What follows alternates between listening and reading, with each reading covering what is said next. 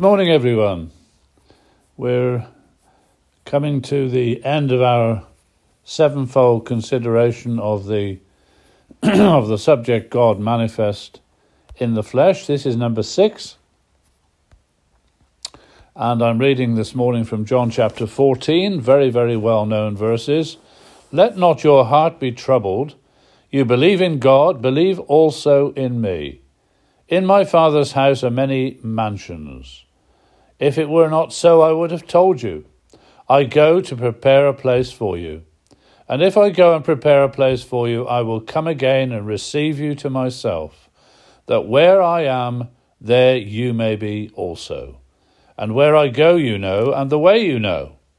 Thomas said to him, Lord, we do not know where you're going, and how can we know the way? Jesus said, I am the way, the truth, and the life.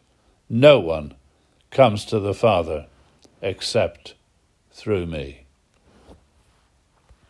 The context of these well-known verses is Jesus telling his disciples that he's going to be betrayed by one of them and that he's going to be leaving them. He'd also previously told them he was going to die by being lifted up upon a cross. Peter, who was always the spokesman, said that he would follow the Lord and was prepared to die for him, but Jesus, knowing everything that lay ahead, of course, foretold Peter's triple denial of himself. Obviously, they are all troubled and distressed by his words. So comes this most beautiful word from the Lord Jesus, words that are read at almost every Christian funeral. Let not your heart be troubled. Can I stop for a moment, please? Jesus is speaking about death. He's speaking about his own death. He's speaking about others dying for him, or at least promising to do so. And he says, let not your heart be troubled. If we read the whole chapter, we would read what he says at the end. He says this, peace I leave with you. My peace I give to you. Not as the world gives do I give to you. Let not your heart be troubled, neither let it be afraid. So this whole chapter is a chapter of comfort and consolation and assurance. Can I say to you this morning, have you any peace about death? Or have you a troubled heart about what happens when you die? Listen again to what Jesus said. Let not your heart be troubled. You believe in God. Believe also in me. In my Father's house are many mansions. If it were not so, I would have told you. I go to prepare a place for you. And if I go and prepare a place for you, I will come again and receive you to myself, that where I am, there you may be also. And where I go you know, and the way you know. I am the way, the truth, and the life. No one comes to the Father except through me.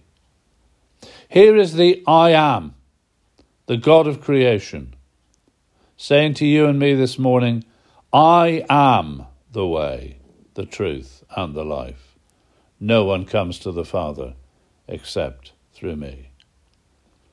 Can I say to you, dear listener, this morning, do you want to be safe and secure for time and eternity? Jesus is the only way. Jesus is the only truth. Jesus is the only life. There is no other way. There is none other name under heaven given among men whereby we must be saved. So what else did he say? He said, I go to prepare a place for you, and I'm coming back to receive you unto myself, that where I am, there you will be also. Where was he going? He was going to the cross, where he settled the debt for me that I could never have paid. He answered before the throne of divine justice for all my sins.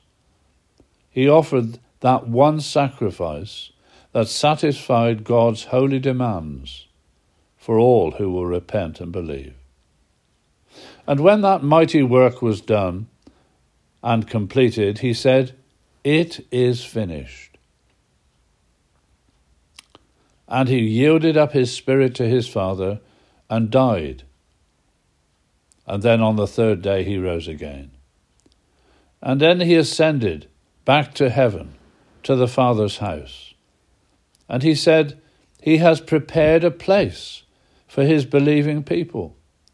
And he's coming back. We've often said this before, to take us to be with him where he is. How wonderful is that?